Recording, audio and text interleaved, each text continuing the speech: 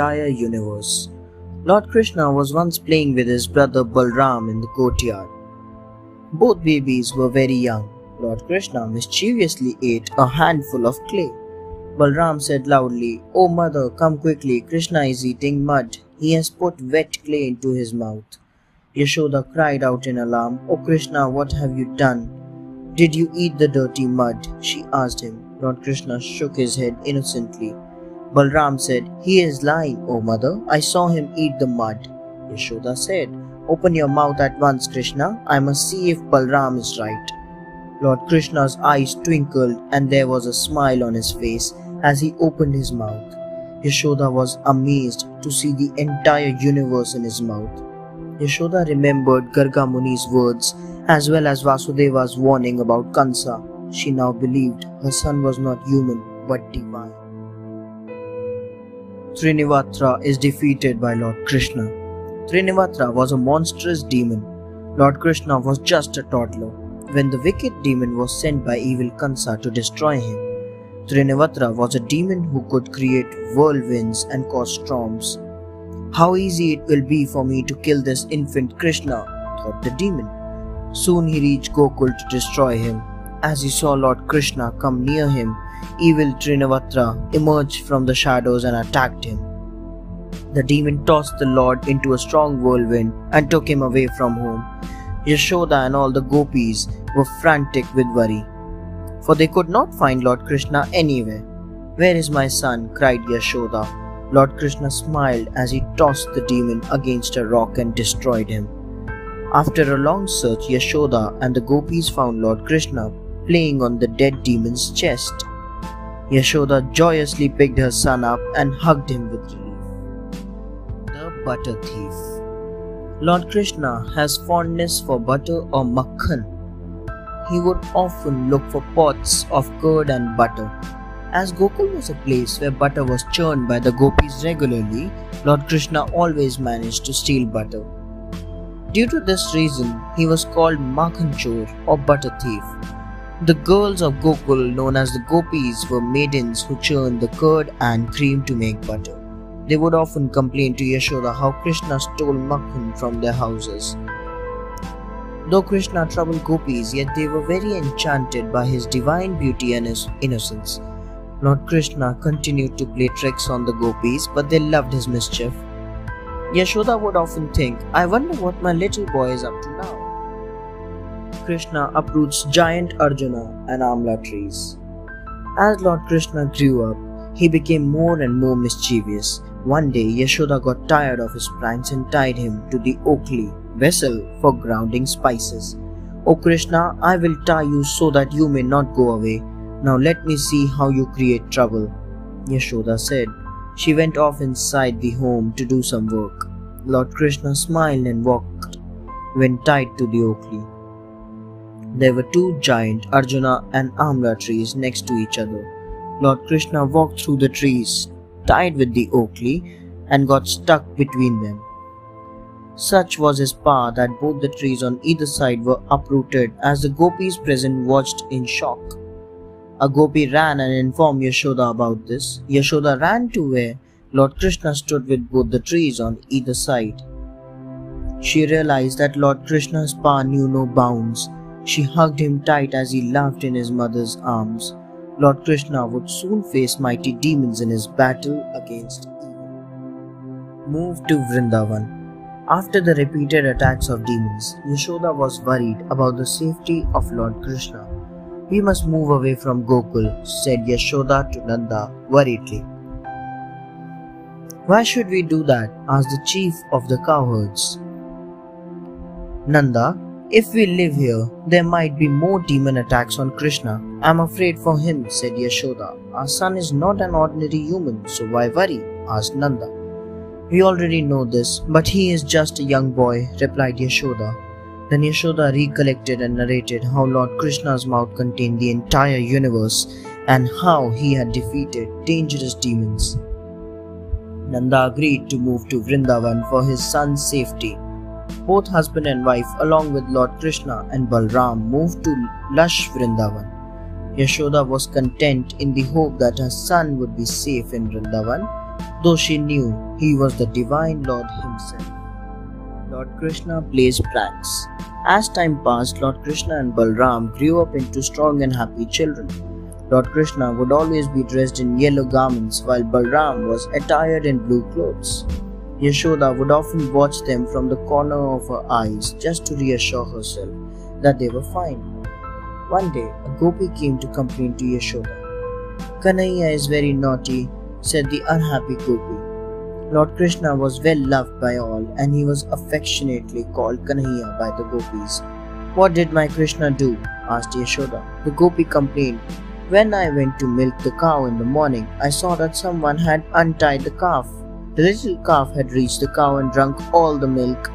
As I looked around to catch the culprit who untied it, I saw your son smiling mischievously at me," said the gopi. Yashoda understood how clever and compassionate her son was. Lord Krishna steals curd. One day, an irritated gopi entered Lord Krishna's home. "Mother Yashoda, your child Krishna is a thief," she thundered. "Why do you call him a thief?" asked Yashoda. No sooner were the words out of her mouth than the gopi started complaining bitterly. "I tied a pot of curd from the ceiling so that no one might eat it. Krishna came into the house and broke the pot with a stone. He ate the curd and even gave some to his naughty friends," said the dismayed gopi. "Do not despair, O gopi. I will keep a close watch over my son and keep him from stealing your curd," promised Yashoda. With great difficulty and many pleas, she was finally able to reassure the gopi. She continued to marvel at how clever her little son was. Lord Krishna became more adept at stealing butter and curd as time passed. Lord Krishna and his friends. Whenever Yashoda felt that her son had finally stopped playing tricks, Lord Krishna played yet another prank on an unsuspecting gopi. The unhappy girl came to Yashoda to complain about this. "Kanhaiya has done it again," complained the gopi as she approached Mother Yashoda. Without even waiting for her to say a word, the gopi plunged into bitter complaints. "I tied a pot of butter high above the ground so that no one might touch it. When my back was turned, Kanhaiya along with his friends made a pyramid and reached the pot. They helped themselves to the butter and I only saw them leaving because I turned around at that moment," complained the gopi. "When I asked Kanhaiya about this, he said maybe a cat ate the butter." Yashoda did not know which way to look when she heard this. Yashoda scolds Krishna. Yashoda was very unhappy about the complaints regarding Lord Krishna which she got from the gopis. "Oh Krishna, look how the gopis are complaining about you," said Yashoda. Lord Krishna, who was standing in the corner, looked sadly at her.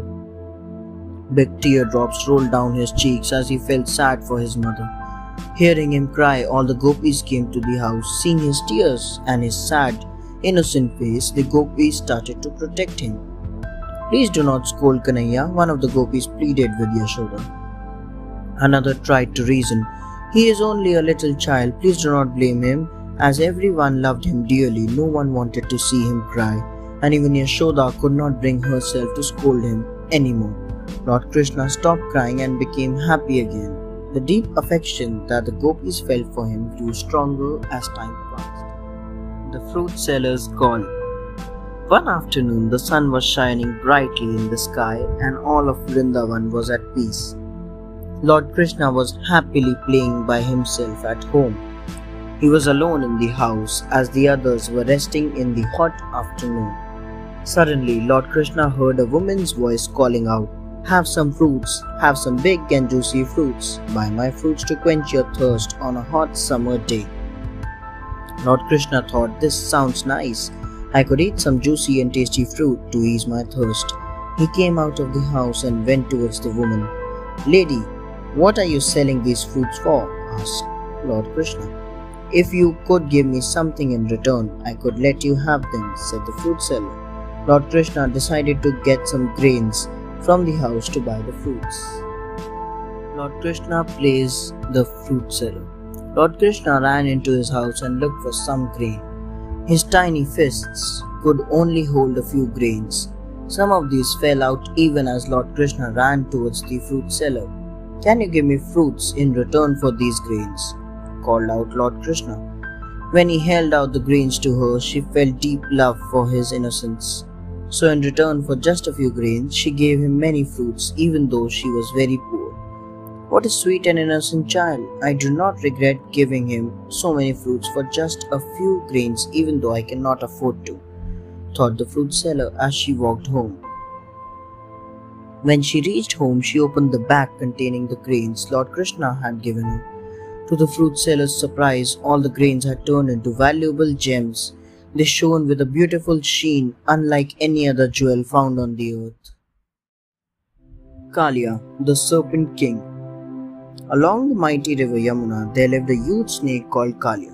He was the king of serpents and so strong that he had destroyed the trees along the river bank.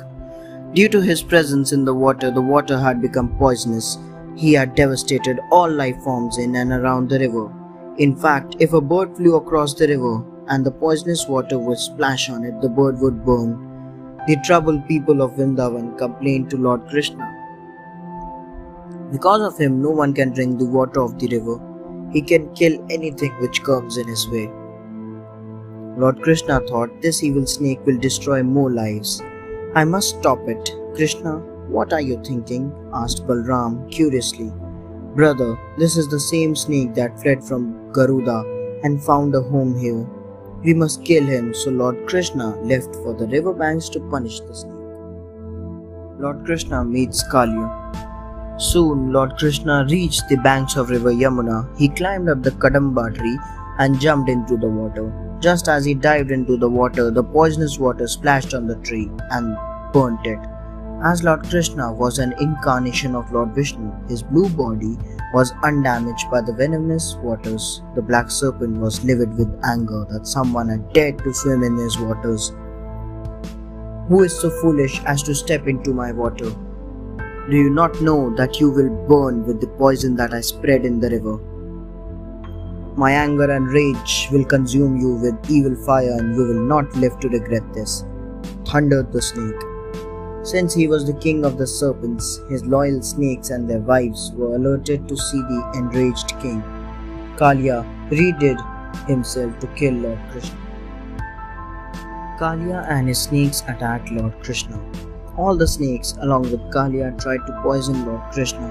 Whenever he swam, the snakes surrounded him and tried to bite him. Their red eyes shone with anger and they hissed with malice as they circled him. However, Lord Krishna was an incarnation of Lord Vishnu, and so the snakes could not overcome him. Kalia encircled his tail around Krishna and dived into the bottom of the river. Meanwhile, Balram and his friends ran to Vrindavan, where they told everyone what was happening. Nanda, Yashoda and Balram, along with other people, ran to the banks of the Yamuna. "Where is my Krishna?" wailed Yashoda in fear and pain. Then they all saw a vision that left them shocked. Lord Krishna grew larger and larger in size.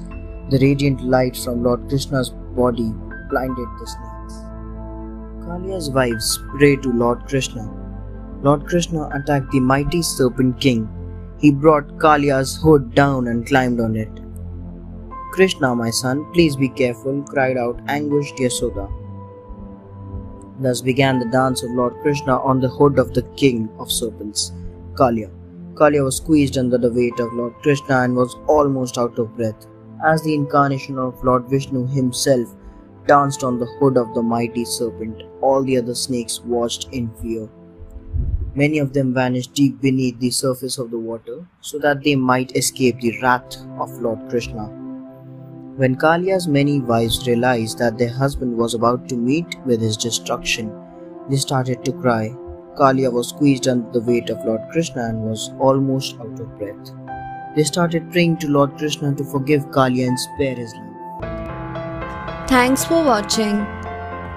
Do like, share, subscribe to Sahil Book House.